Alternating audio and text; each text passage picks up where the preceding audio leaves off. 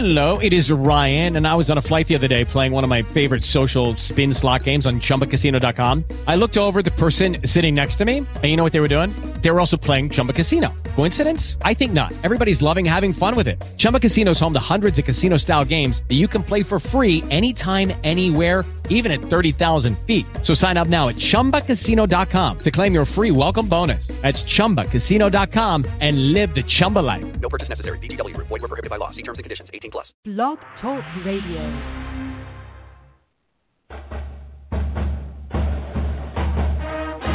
You are listening to Roll the Quadcast, a Blogger So Dear podcast where little old Charlie Brown is still trying to kick that football. Blogger So Dear is the go-to website for the best independent analysis of Wake Forest athletics.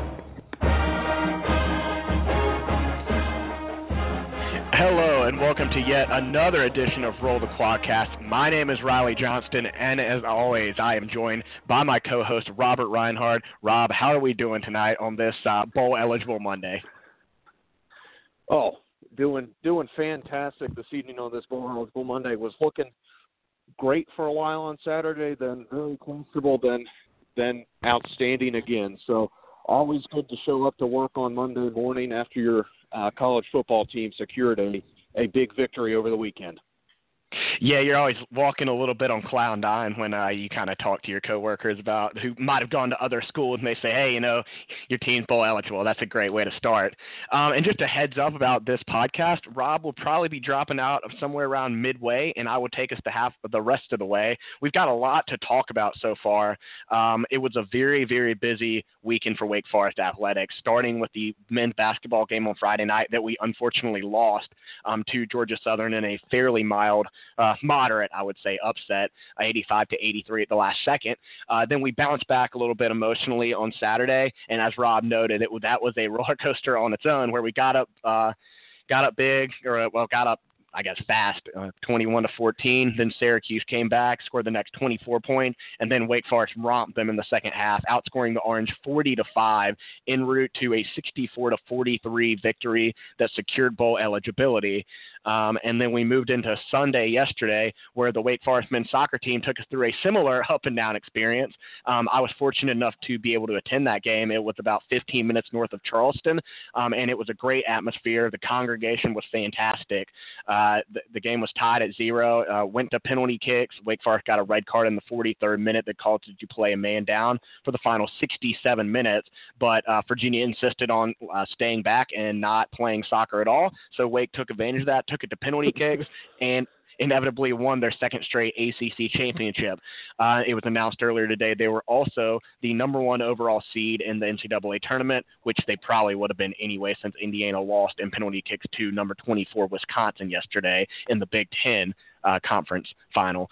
But let's first start with football, the big part of the weekend. Wake Forest won their 6th game of the season, overcoming a 14-point deficit to Syrcause, 38-24, scoring 40 unanswered points in the second half to defeat them 64-43. Rob, what are your overall impressions about the game, the resiliency of Wake Forest, and talk about our guy John Wolford?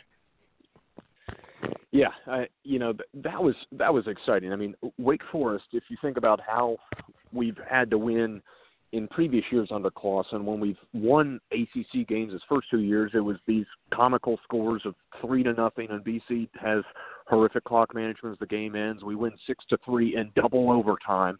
But, this year we're putting up points, and we're putting up points on everybody. Even 14 against Clemson, put up, a lot of points against State, against Florida State. And, this is a game we couldn't have won in years past just because, the number of points Syrcause scored in the first half would have been more than we would have scored all game, maybe in 2 games sometimes. But, really outstanding offensive execution throughout the entire game. Stalled a bit in the second quarter, but, the first quarter they were clicking so much. And then I thought it was huge at the end of the first half where we hit Tabari Hines for that 44-yard gain, and then Colburn gets us a few extra yards, sets us up in field goal position, 2 possessions. Then you get the ball back to start the second half. I thought that was big. Wolford was unbelievable. Won some accolades as ACC Offensive Back of the week, as he rightfully deserved. Really distributed the ball well to Syrcause, to Hines, to Scotty Washington, who continues to emerge. That's a really encouraging sign, I think, moving forward. So, Wake Forest is now, we're playing an exciting brand of football. We're winning, and we're winning with style. You would have told me we were going to be down 17 points and find a way to win an ACC road game by 21. Would have never believed it in a million years, but here we are, and I think this is going to be big time moving forward. Yeah, and I absolutely agree with you there. I think in years past, and maybe games past, when it got to 38-21 with 17 seconds left, Dave Clawson would have said, hey, we're taking a knee, we're going to halftime, we'll figure it out then. So I give him a big kudos to finally going for it, like showing some aggressiveness, showing faith in your offensive line, your quarterback, your running game. And, that pass to Hines made a guy miss and then got down there. I think that was a turning point in the game. And also, after we had traded field goals to make it 41-27, a play that sticks out to me, it was 3rd and 7 on, I believe, our own 25 to 30-yard line. Wolford took a couple seconds to throw the ball, but the line blocked long enough, and he found Syrcause right across the middle. It was a high ball. Cam went up to grab it, caught it, and that kind of kept that drive alive and spurted it to go there. And you don't know what would have happened if we missed that. It's a 2-possession game with approximately 22 minutes left. But, we got down there. I think we scored that touchdown with about 5 minutes left in the third quarter. So that would have made it. We scored 37 points in the final, 20 minutes, which obviously will get you a lot of victories. So I thought that was a turning point in the game. And you can't say enough about what Wolford did. If you don't count garbage time, then he was over 500 total yards. But he threw the ball, 38 times, 25 completions, which is 66%, took just one sack, had about 9.26 yards per attempt, and also ran the ball for 138 yards before taking out the losses. It was really a phenomenal performance, and he won the Offensive Back of the Week, and he likely won it over his battery mate, Matt Colburn. If I had to pick another guy to win it, it would either be A.J. Dillon from BC or Matt Colburn. Rob, what do you think the offensive line? There are a lot of interesting stats tweeted out today by David Hale, particularly at ESPN, kind of showing the development of the offensive line. But they've really stepped up over the last 4 games especially, but it's come together as a pretty cohesive unit. Do you think that has kind of spurred the play calling to be more aggressive, or do you think the aggressive play calling since the Louisville game has helped out the offensive line, or do you think it's kind of a combination of the two? It's probably some kind of a combination, but I do think that this offensive line has gotten so much better. It was anemically bad in the first few years. We sort of took our beatings, but that's something that Clawson went out and recruited early on, redshirted them, developed them for the strength and conditioning program. They've really grown up together, Haynes, Anderson, Haran, all those guys. And, we're going to return it back next year. But I think Wolford's getting so much credit for his performances this year, and rightfully so, along with Colburn in recent weeks, who I agree was absolutely outstanding this past week and in previous games. But, you just mentioned it. Wolford had time to throw to Syrcause because the line was able to block so well. They're generating a lot of holes to allow Colburn to run downhill, and we're just not doing that without him. So when you have better players, I think as a play caller you have a lot more freedom, and he's able to take a lot more deep shots down the field that in previous years, even if your receivers could theoretically get open and beat their man, it may have been too late because the line didn't block well enough. So this has been a unit that Clawson said 2 or 3 years ago would be a position of strength at one point, and here we are. It's 2017, and it's a position of strength for Wake Forest, and has allowed us to do a lot of great things on the offensive side of the ball. Yeah, I agree. I think this game kind of featured a complete turnaround of the season, and we had that game against Louisville where we came out throwing the ball all over the place, but that's against a very bad defense in Louisville. So I don't want to discredit that, but like how well we played. But putting up 64 points against a defense in Syrcause, who's not great, but they're not bad either. I think the most they've given up was 35 to LSU, and then they allowed 64 points against us. No defensive touchdown, no special teams touchdown. That that's pretty impressive for offense. And there's so many records that Wake broke on Saturday. We had most yards in a game, 734. Cam Serenier set the all-time ACC reception yards for a career, passing Carolina's Eric Ebron. Wolford tied his own school record at 6 touchdowns. An odd stat is the first time in school history that only 2 players for Wake Forest have carried the ball in Colburn and Wolford, which I didn't really realize till after the game. Kind of an odd stat there, but it's weird that in our 111-year history, nobody else has ever done that, like just 2 guys carrying it. Which I found kind of unique. But overall, the offense was obviously fantastic, and there's so many guys that you can point to, whether it's Matt Colburn for effectively saving the backfield season for Christian Beal, the offensive line for stepping up, Scotty Washington, Nabari Hines stepping up with the Dortch injury when they were called upon, Serenier stepping up. You can go on all day about that. But it's not all sunshine and rainbows, though, Rob. Yes, Wake Forest is bowl eligible at 6-4, but the defense continues to struggle immensely since Jesse Bates hurt himself in the Louisville game. But we saw a slight, hope, I guess, in the second half that maybe we can turn this around the final 2 games in the bowl game against State, Duke, and the opponent to be determined. What did you see in the second half that was different than the first half where they allowed, 38 points and then turned it around to only allowing 5 points? Yeah, I think we just had better discipline overall. I know in Clawson's post-game comments, he made a number of mentions that they didn't necessarily make too many defensive adjustments. It was a matter of just sticking with their assignment and not losing their man. I know he mentioned on the RPO to the Syrcause tight end where he was wide open. That was a blown assignment, and similar to that 4th and 2 end around, he said that was also a blown assignment. So, I guess they just limited some mental mistakes there in the second half, and we were able to force a few turnovers. Our turnover luck started to improve to the mean, I guess. I don't know if it's necessarily a regression, if it's improving, but got some big turnovers that helped flip some field position. I thought that was big, and benefited. Yeah, from a missed field goal, I believe that might have just been in the first half. But, they locked down. And, I was just impressed by what I saw, though. Clawson gave them a lot more compliments at the end of the game than I would have liked. I know he wants to keep the emotion high because they just secured a big victory. But the bottom line is we were only in that game because of the offense in the first half. And much like the defense has kept us in games in previous years, the offense kept us in there, and we were in the game despite the defense's horrific showing in the first half. Yeah, and as frustrating as the first half was watching the defense, and especially for just the linebackers, we've talked about this, and I'm not a defensive expert by any stretch of the imagination, and a lot of times until you see the all-22, it's hard to know. I don't know the assignments that the linebackers have, but it seems a lot of the game we're just playing with a front line of the defensive line and then the secondary, and, if we don't get to the quarterback or the quarterback sneaks free, then there's just nobody in the middle of the field. I don't really know sometimes what Dawson Kemp and either Jabari Williams or Justin Strnad, if he's in there, are doing out there. And I'm not trying to throw these guys under the bus, but it has felt almost all year that we just don't have a second level of defender. And on several plays that I tried to watch late in the first half, they're just floating around. And whether it's zone coverage where they're just kind of soft, or Dawson spying on Mahoney, or whatever they're doing, it's very frustrating as a viewer to try to figure out what's going on there, because they're not blitzing, they're not helping out in coverage, they're not making tackles, and they're not in the middle of the field. So I don't know where they are, what they're doing.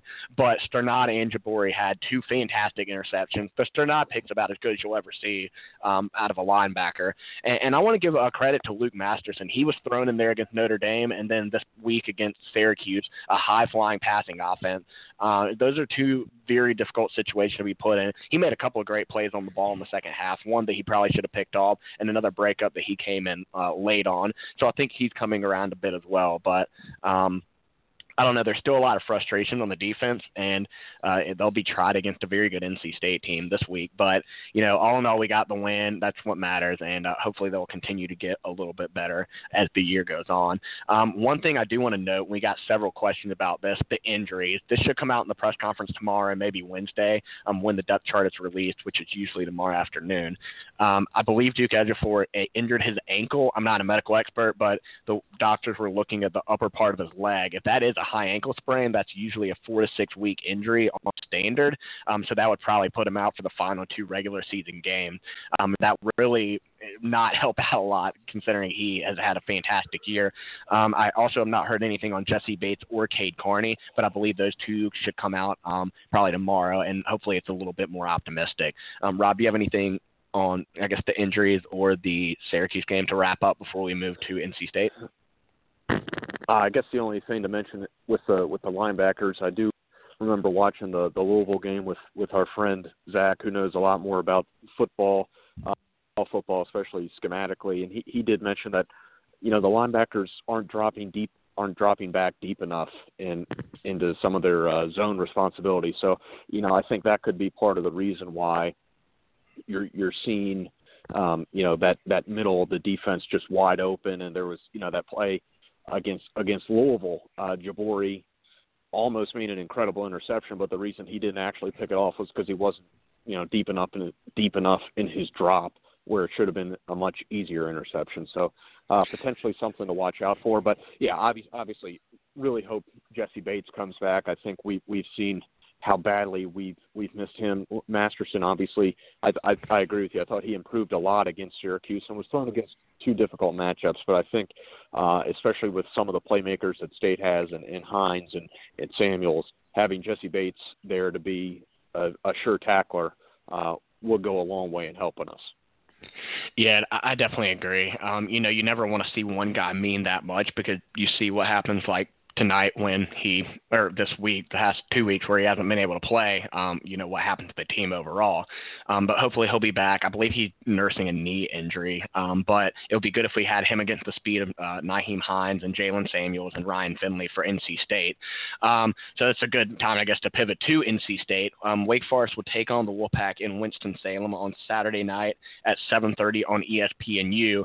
And I did some research today because I know Wake Forest and NC State have met obviously a lot over the past 100 years, but very rarely are both teams good when the 2 teams meet. And as a matter of fact, this is the first time since 1971, November 13th, 1971, that Wake Forest has hosted an in-state team in November when both teams are above 500 in the ACC. We actually, oddly enough, hosted App State in 1988 when we were both 6-4, and we tied at 34 to make us go 6-4-1 and cost us a bowl berth, which is the most Wake Forest thing ever to do. But I stopped after I looked at the Duke game. I did not see a game when Wake has hosted NC State where they are both above 500 in November. So this is a very important game for Wake Forest as far as bowl, and it's a very important game for NC State. They came back against Boston College to win 17-14, and they come into this game with a 7-3 record, nationally ranked. It opened as a toss-up, and now Wake has moved to about a 1 to a 1.5 point favorite. Rob, what are your overall thoughts about NC State based on what you've seen so far this year, and also how you think Wake Forest matches up and how much this game means to Wake Forest? Well, look, they're clearly a really talented team.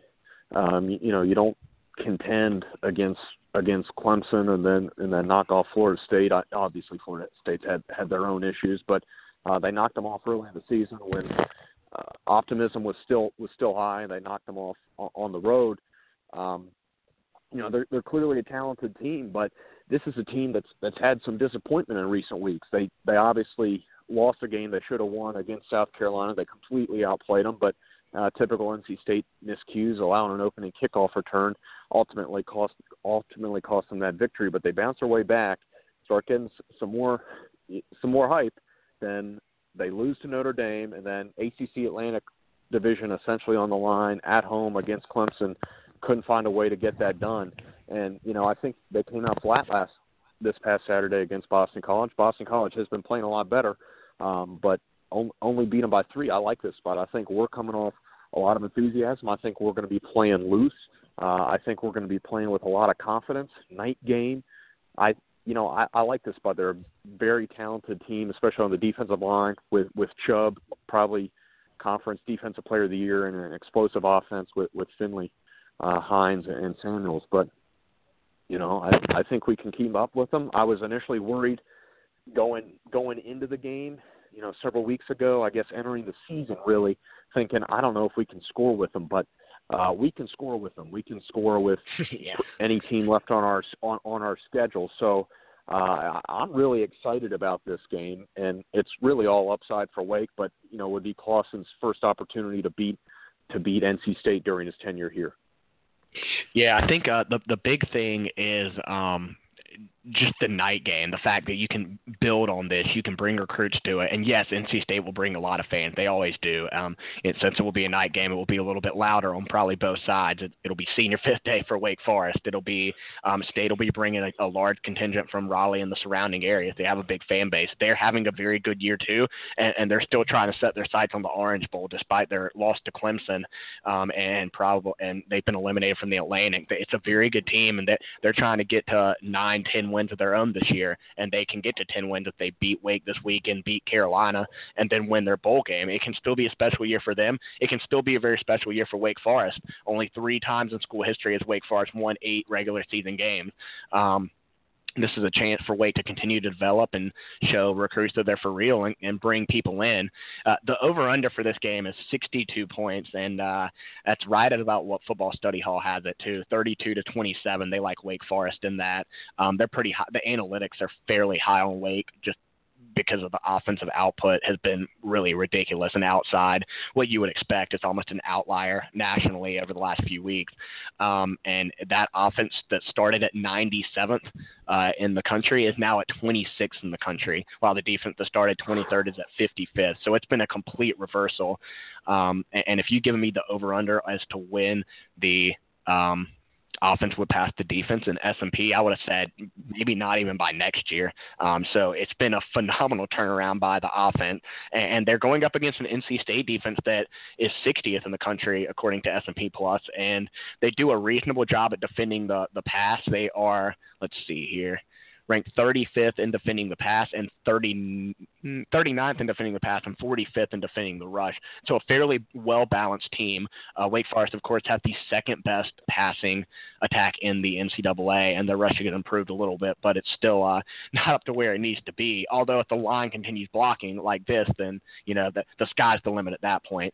What do you think the defense has to do to kind of shut down Naeem Hines, Jalen Samuels, and Ryan Finley? I know they like to get to the boundary, use a lot of reverses, a lot of speed, a lot of different plays.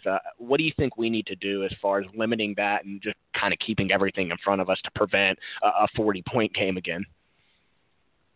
I think this is where just preparation is going to be big, and not losing contain and having a very in-depth knowledge of all the the trickery and the reverses that they like in misdirection that they like to run, because they're so shifty you can't get caught going the wrong way. So I think we're going to need to be smart about our pursuit angles, and if we need to come in, a little bit slower but at a better angle, I think that could be big for us. That really hurt us against Lamar Jackson of Louisville. And look, NC State does not have Lamar Jackson. No other team in the country does. But they still, Samuels is a stud. Hines, he's been dealing with some injuries, but he's been very good too. So we can't lose contain on the outside. And then with Finley, I think we're going to need to find a way to generate pressure, because if you give him time, he will pick you apart. He's extremely accurate. And he can actually run a little bit too. He had a nice run against Boston College and has had nice runs throughout the season. So I think we're going to need to generate some pressure and, hopefully get them in situations where they're off schedule, and then they're less likely to run some of those perimeter sweeps. Yeah, and the good news is, while Finley is mobile, he's run 35 times for 207 yards. He's not Lamar Jackson. He's not really even Zach Mahoney from last week, and he's definitely not the Notre Dame quarterback Brandon Wimbush. So it's nice that we will have a slight break in passing and running quarterbacks, because it feels like every week we've seen a guy who can run the football back there, which has hurt us tremendously with what I would say is a subpar speed at linebacker position. I know Dawson has been spying a lot, but that has been a problem stopping the quarterback run when he's gotten out of the pocket. The good thing is their efficiency there, it's about average, but they do hit the explosive play a fair amount, but they're not good at finishing drives, and their field position is iffy as well. In a game that could be decided by a few points, their special teams and kicking has not been good this year either. They've alternated between Carson Wives, who is a Carson Newman transfer in this year, and Kyle Bamberg, who I believe is the starting kicker listed this week, the guy who, of course, missed the Clemson kick last year that would have won the game and knocked them out of the title game. But overall, I think – Not that you're rubbing it in. No, now that I'm rubbing it in, just pointing out that their special teams have been fairly iffy this year as well. Let me see here. Wise is 6 of 12 on field goals. Kyle Bamberg is 2 of 5, so they're 8 of 17 on field goals this year. And in a game that could be pretty close.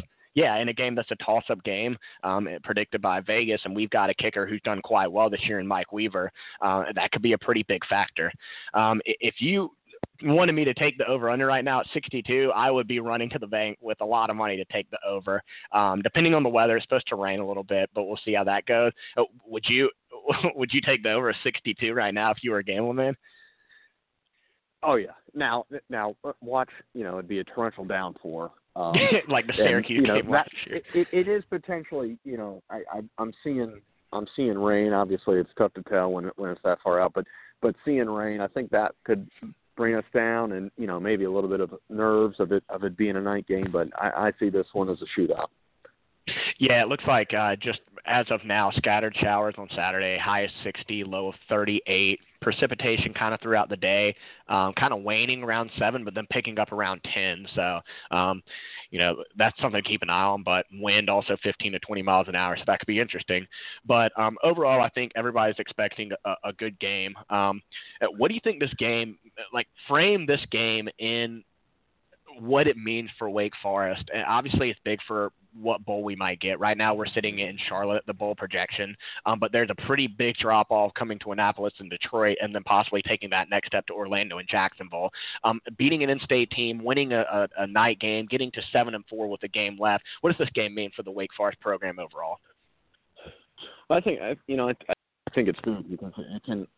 Last year, look, we won 7-6. We won 6 games in the regular season.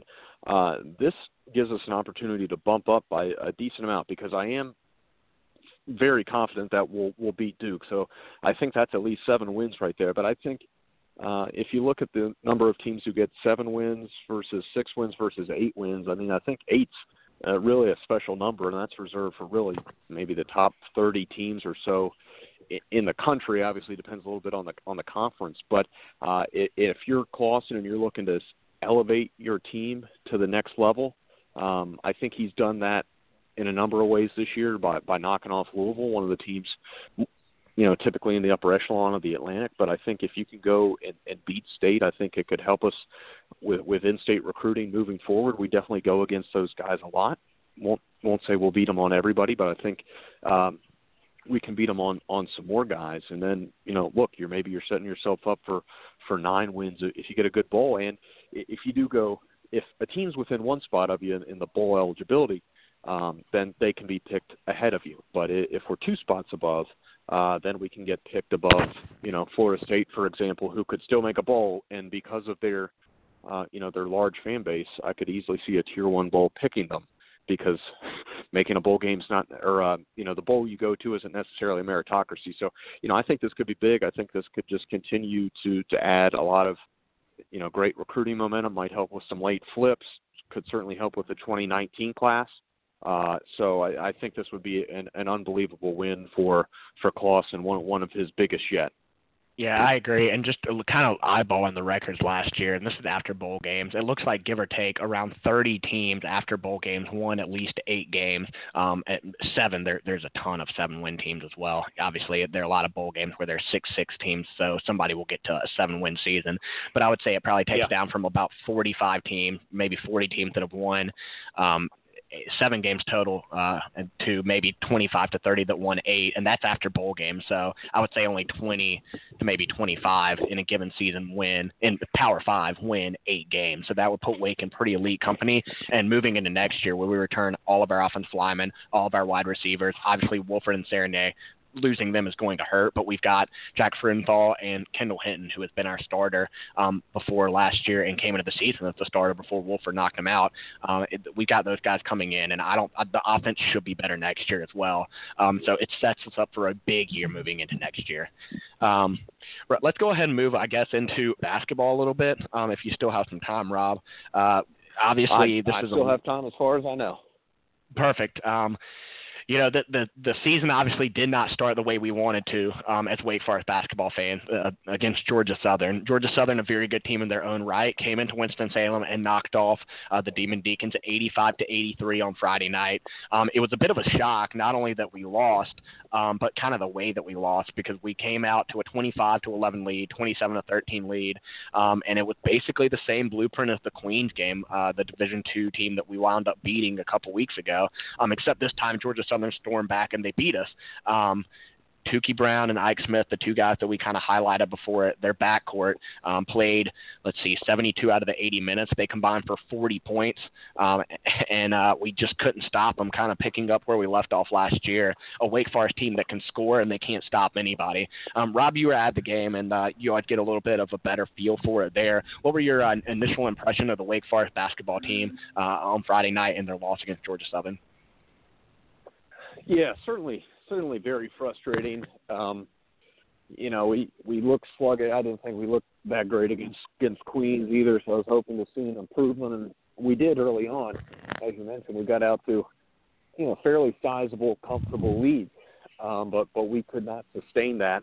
And offensively, obviously, we're really going to miss John Collins. I know I'm not breaking news there, but we struggle to score easily. I mean, when you look at our sets, sometimes it's going a little bit later into the shot clock, and the ball movement on the outside isn't as crisp, and we don't have anybody who we can just go to. I mean, we do, but in that game, there was nobody who just took complete control over the ball and was able to get us some buckets when we really needed them. We had to earn a lot of our points, which could be problematic. And then, defensively, look, I think there are some aspects where we're going to be better in terms of, I think, positionally we rotated a little bit better.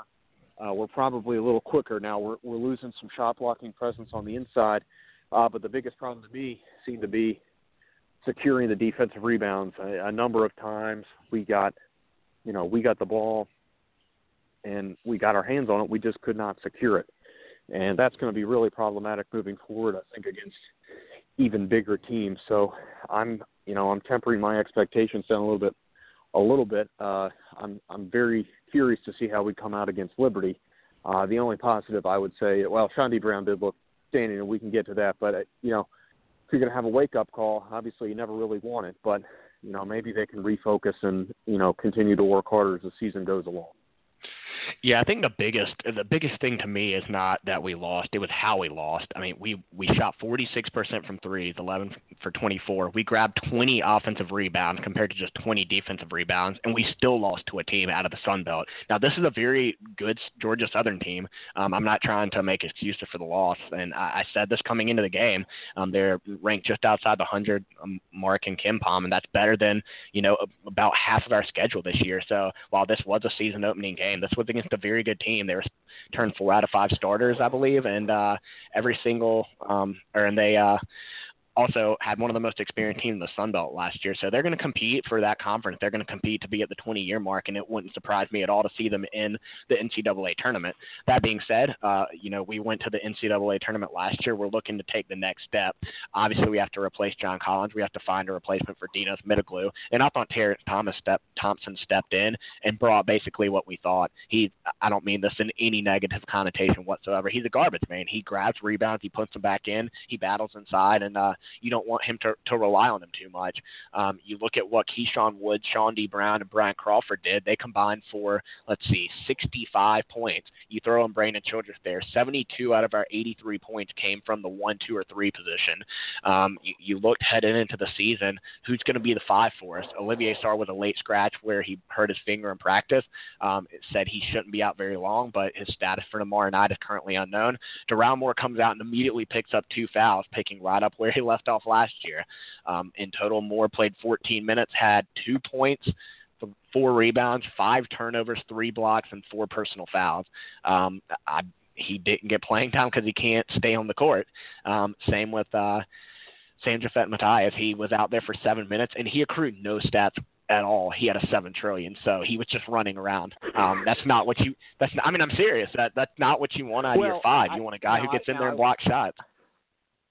Now, I can't believe I'm going to defend somebody who just got a 7 trillion, but I won't defend it to the full extent. But I will say a number of times he was posting up and probably should have been given the ball. Now, I'm not going to say he was going to drop step and dunk on his defender. I would have liked to have seen the guards feed him a little bit more because I thought he had some okay position. But other than that, no, he did not necessarily flash, which not the most encouraging thing in the world.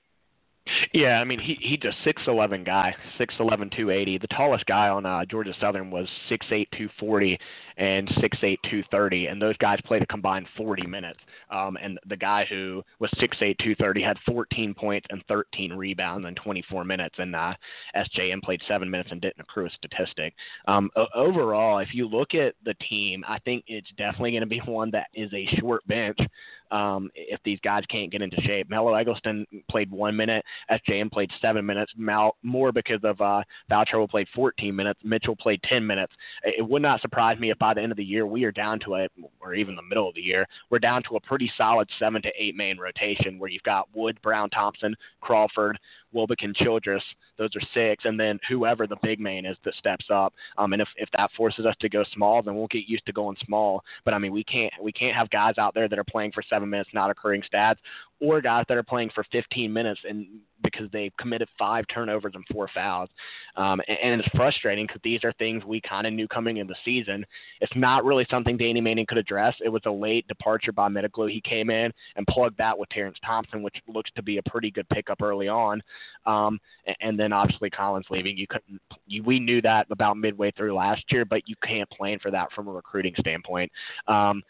It's an early season. I don't want to chalk it up to just being a lost season right now, but I do think that the loss of Collins and Middleglu and even Austin Arians is going to hurt a lot more than people thought. I think a lot of people said, oh, we're going to come in, we're just going to be a more efficient team defensively and offensively, but you can't overstate the loss of Middleglu and Collins enough. They were guys that put leadership, guys that went in and grabbed rebounds, where you've got other guys who are on the court that have to go step up and grab rebounds now that, maybe they're still used to waiting for one of those guys to come in.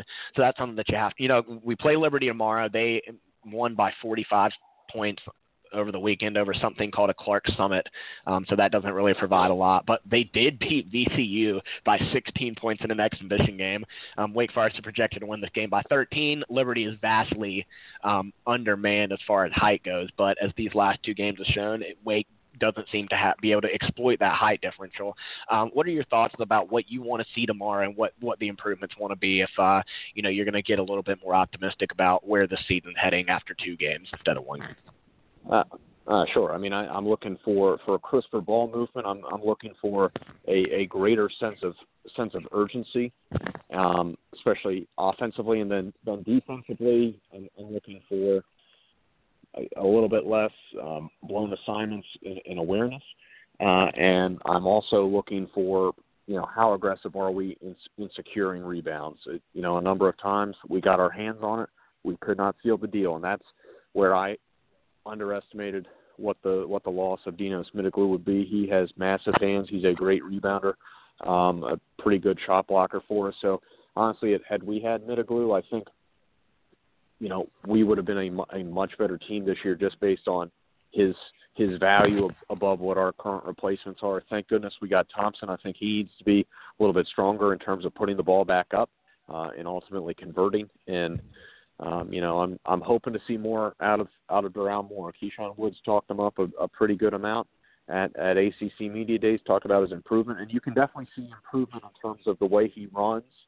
But it's not quite there. So against a smaller team in Liberty, this is, I shouldn't say a test, but this is going to tell you something. If he's not doing it now, he's probably not going to be doing it against a lot of others. Yeah, and I mean, Liberty's another team. I wrote an article last week before the season started that kind of highlighted our schedule and said it's a lot harder than kind of how it meets the eye, and you can tell what is trying to be done with the schedule. There's a lot of teams between 100 and 200 in KenPom, which for these lower conferences is usually going to be top 3 or 4. So Liberty went, they went 19 and 12 last year. They're a very slow team. Richie McKaylack's running one of the slower offenses in the country. They made the postseason. I don't know what tournament it was, but they won 2 games and needed, I think it's the CBI, before losing to UMBC. This could be a test, and I mean, a lot of Wake fans don't want to hear that, but these games were scheduled with the purpose of not hurting our RPI once we got down the stretch here, and that means these games are a little tougher than we expect. So tomorrow night will be a test. They beat VCU in the exhibition game, and Wake Forest needs to come out and even up their schedule at 1-1. Rob, can you give some thoughts on the freshmen that you saw? Sean D. Brown, Mello Eggleston obviously played 1 minute. The other freshman. Well, unfortunately, I have to run, but I will say Shawnee Brown, outstanding, and I hope to see Sar keep holding down the fort, and go Deeks. Absolutely appreciate it, Rob. All right, so Rob was having some car trouble, so that's why he had to dip out a little early here. But heading into the game tomorrow night, this is obviously it's far from a must-win, but I think at this point we're just trying to look for I guess some continuity going into the second game. Wake Forest rebounded it very well offensively, and we know what we've got in the backcourt with Keyshawn Wood, Sean D. Brown, Bryant Crawford, and Brandon Childress. But the big questions remain at the 4 and the 5. We didn't get to see Olivier Sarr due to his injury. Donovan Mitchell played 10 minutes. Wasn't much of a presence in the box score with 3 rebounds, had a turnover and a couple of fouls. Richard Washington is still nursing his shoulder, so he's out. Right now, it's going to be a question of who can step up at the 4 and the 5, because otherwise the team is just going to have to go to a 3 or at times a 4-guard lineup if Brown is going to play there, where Thompson slides to the 5. And I don't think the coaching staff wants to do that. I don't think the fans want to see that because it's going to produce a lot of sloppy basketball, a lot of up and down. And it'll be interesting to see what Coach Manning and the staff do tomorrow night against Liberty, a team that's a lot smaller, a team that likes to slow it down, play a half-court offense, to see if we still try to press it or if we can try to get into a nice half-court set where we can be efficient too. Last year, Wake Forest was obviously very efficient in all aspects of the game, but a lot of that was just tossing the ball down to John Collins and letting him lay it in or dunk it or get his own rebound and lay it back in. This year, we don't have that inside presence yet, and it's going to be kind of a reversal where Bryant Crawford, Keyshawn Woods, and Sean D. Brown all have to step up, and they did so admirably. Keyshawn Woods had 25 points, 6 rebounds, and an assist. Crawford hurt. I think he had foul trouble, and he also might have jammed a finger in the first half, but he had a pretty good second half, coming alive for 19 points, 3 rebounds, and 3 assists. He did have 3 turnovers, but also had 3 steals. So he kind of made up for his deficiencies there. Kind of picking up where Rob was going, Sean D. Brown in his first career game for Wake had 21 points and 9 rebounds. A very successful season opener for the freshman, and he showed why right off the bat that he's considered a top 30 player in his class. Obviously, his body is very, very ready for the ACC, and to be 18 years old, that's something that you can't really teach at this point. And I thought Ryan Horn, the athletic trainer, had some pointed comments in the Flow Hoops video that I would recommend. It's about 10 minutes long that follows him around a little bit. He states that Brown has an NBA-ready body, obviously, but they're working on the hip and ankle mobility that he needs to excel on the basketball court, because he's an athlete in high school. He was much better than everybody he was playing against. But as you get into the ACC, while everybody's not as built as he is, obviously everybody's extremely talented. And you get into those top 25 teams, Louisville, Miami, Duke, Florida State, Carolina, NC State, Syracuse. They've all got athletes like that. They've all got players who are very skilled, and Sean D. Brown has to figure that out. But I think it's shown that he can make an immediate presence at the 3, and he played 31 minutes, and that's what we're going to need. Pretty much night in and night out. Maybe not the 30 minutes every night, but at least 25 to 30 good minutes. And he didn't commit a single foul and only had 2 turnovers, to show you why everybody's excited about the 2018 class as well. some people I know don't like recruiting numbers. They don't like to hear, oh, we got 5 stars, we'll just bring in 3 stars and build them up. But that, time and time again, we see the teams that win national championships and have success, sustained success in the regular season, conference tournament, and NCAA tournament are guys that have 4 and 5 stars. So our class for 18 is very, very encouraging, and I think Sean D. Brown are quite good as well. So moving ahead to soccer, and I was fortunate enough to go to the Charleston title game because it was about 15 minutes away from my apartment. And while it was not the most exciting game ever, given that it was a 0-0 draw through 110 minutes, Wake Forest did manage to come away with its second consecutive ACC championship. And while it was supposed to be around 16 overcast, it wound up being a pretty nice day. And all the Wake fans who drove down or lived in the area, special shout out to the congregation. There was a great crowd there, and it was a definitive Wake Forest home field advantage. I would say at smallest had a 2-to-1 fan advantage, and I would say it might have been up to 3 to 4 times. And it was very loud. You can audibly hear the Wake Forest fans over the ESPN3 broadcast. I was told after the fact. And, Wake Forest decidedly looked like the better team for much of the first half before in the 43rd minute, we picked up our second yellow card, and that caused Wake to go down a man. And unfortunately, when you get 2 yellows, that turns into a red, and you play a man short for the rest of the game.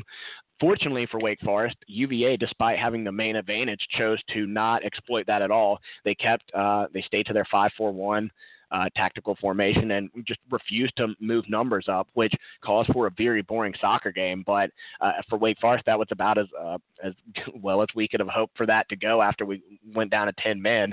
We were able to really, in the second half, still look like the better team, and I haven't seen possession numbers on it, but if I had to guess, I would say Wake maintained possession, and we outshot them in the second half 3-1. I don't think there were any shots on goal in the first half, but we got into penalty kicks, and from there, it got really nerve-wracking, and there were shades of the NCAA finals against Stanford last year where Wake Forest dropped. Obviously they lost that game, but Virginia made their first 2 kicks, and Wake Forest missed their first 2. Their first 2 were saved. Baccaro's first kick was not a great one. It was easily saved. The second kick was a little bit better, but it was saved as well. So Wake dug up themselves a hole, down 2-0. And for those of you who don't know, in penalty kicks in soccer, it is the best of 5. They're basically rounds. And if it's tied after 5, then it goes into basic innings afterwards where it's sudden death. If the first team scores and the second team does not, then the game's over. Vice versa, the game is also over. If both score, both miss, you just keep going. But Wake Forest bounced back. We scored on the 3rd attempt, and our goalkeeper came up big. He was the MVP of the entire ACC Championship, made a save. Wake then scored on the next attempt, and the Virginia player skied it over the goal to tie the game up. The next 2 both went in for Wake and Virginia, and the same in the 5th round. And then in the 6th round, Ima Tumasi came up and drilled a kick, and a Virginia player skied it again, setting off a pretty raucous celebration. So this is the second second straight ACC Championship tournament win for Wake Forest, and Wake Forest still is not it's still looking for the treble, which is the regular season title, the ACC tournament title, and now the NCAA tournament title. The bracket came out today, and Wake Forest, as expected, was the number 1 overall seed, and they will await on Sunday. They will host the winner of the William & Mary Columbia soccer game. And since we got the number 1 overall seed, it's a 48-team tournament, so the top 16 seeds all get byes in the first round. VCU is the 16 seed, so assuming if everything goes to plan, we will play either William & Mary or Columbia. They are 29th and 34th in RPI, respectively. Columbia is 29th, William & Mary is 34th. And then if VCU wins that, we will play them in the round of 32. Then from there, we will either play Clemson or Stanford, which is a pretty interesting layout. That'll be in the Elite 8. Stanford, obviously, is the team that Wake Forest lost to in the championship last year. Clemson is the team that's given Wake Forest the biggest 2 tests this year. They are 5th in the country. They're 5th in the ACC tournament, and now they are seeded 8th nationally, which is probably a little lower than they deserve, quite frankly. But it'll be a tough quarterfinals matchup there. If they win that, Wake will, if everything goes according to seed, which it very rarely does, but the best opponent they could play is Louisville, also an ACC team. We beat them in Louisville earlier this year. And then the finals we would host, or it would be in Philadelphia. The Final Four would be against Indiana, who has yet to lose this year, but they did drop the Big Ten Conference Tournament yesterday to 24th ranked Wisconsin. It's going to be a pretty good tournament. Wake it's going to host all the way through the Final Four, where it would then move to Pennsylvania. I believe that is at the Philadelphia Union Stadium, which is about 35 to 40 minutes outside of Philadelphia. The first game that Wake will host will be Sunday, and as I said, it'll be either William and Mary or Columbia. They will be huge favorites in that game. They'll be favored in every game the rest of the NCAA tournament as the number 1 overall seed. And seeing them play live yesterday against a team that is talented like Virginia, top 15 team, it's easy to see why Wake Forest is the hands-on favorite to win the national championship. They're dominant on the ball. They're very good defensively when they need to be. Even when they go a man down, they can still maintain possession. And we've got great goalkeeping at the back. And it's a very well-rounded team. Bobby Muse should be very proud of what he's done. 3 straight ACC Coach of the Year awards, back-to-back ACC Player of the Year awards, last year in Ian Hart, this year in John Vaccaro, and also a Defensive Player of the Year this year in Kevin Politz, who unfortunately is out for the year with a knee injury. But yeah, so it's been a heck of a weekend. Congratulations to the Wake Forest women's soccer team as well, who defeated Georgetown on Friday night in penalty kicks also, and they will travel to play Penn State this weekend on Friday afternoon. Penn State 10th in the country, and Wake Forest is 24th, so kudos to them as well. And overall, it was a very fun-filled weekend, and another weekend coming up is going to be just like that. We've got the Wake State game on Saturday night. We've got 3 basketball games as Wake Forest travels to Lynchburg, Virginia, for what was supposed to be the U.S. Virgin Islands Paradise Jam, but now it's the Paradise Jam in Lynchburg. We will play Drake on Friday night. If we win, we will either play, I believe, Colorado or Quinnipiac, and then if we win that, we will play in the finals against Houston. All those games, I believe, will be at 8 or 8:30 on Friday, Saturday, and Sunday night. Obviously, the men's soccer team has a game on Sunday, and then the women play on Friday. So if you get a chance, get out to the game on Saturday night. I would say be your number 1 priority. Support the Wake Forest football team. Hopefully the weather stays good. Not looking great now, but it should get a little bit better. And then Sunday, get out and support your men's soccer team as well, and obviously watch the basketball game. But we appreciate, as always, that you tuned in to listen here. And I know we got several questions and comments on there. We tried to address all of them on Twitter, and we covered as much as we could on here as well. But if you have any follow-up, just hit Rob up on Twitter, or hit myself up at BSD_RA Johnston. But as always, we are happy to have you, and go Deeks. With the Lucky Land Slots, you can get lucky just about anywhere. This is your captain speaking. We've got clear runway and the weather's fine, but we're just going to circle up here a while and get lucky. No, nothing like that. It's just these cash prizes add up quick. So I suggest you sit back, keep your tray table upright, and start getting lucky. Play for free at LuckyLandSlots.com. Are you feeling lucky? No purchase necessary. Void where prohibited by law. 18+ terms and conditions apply. See website for details.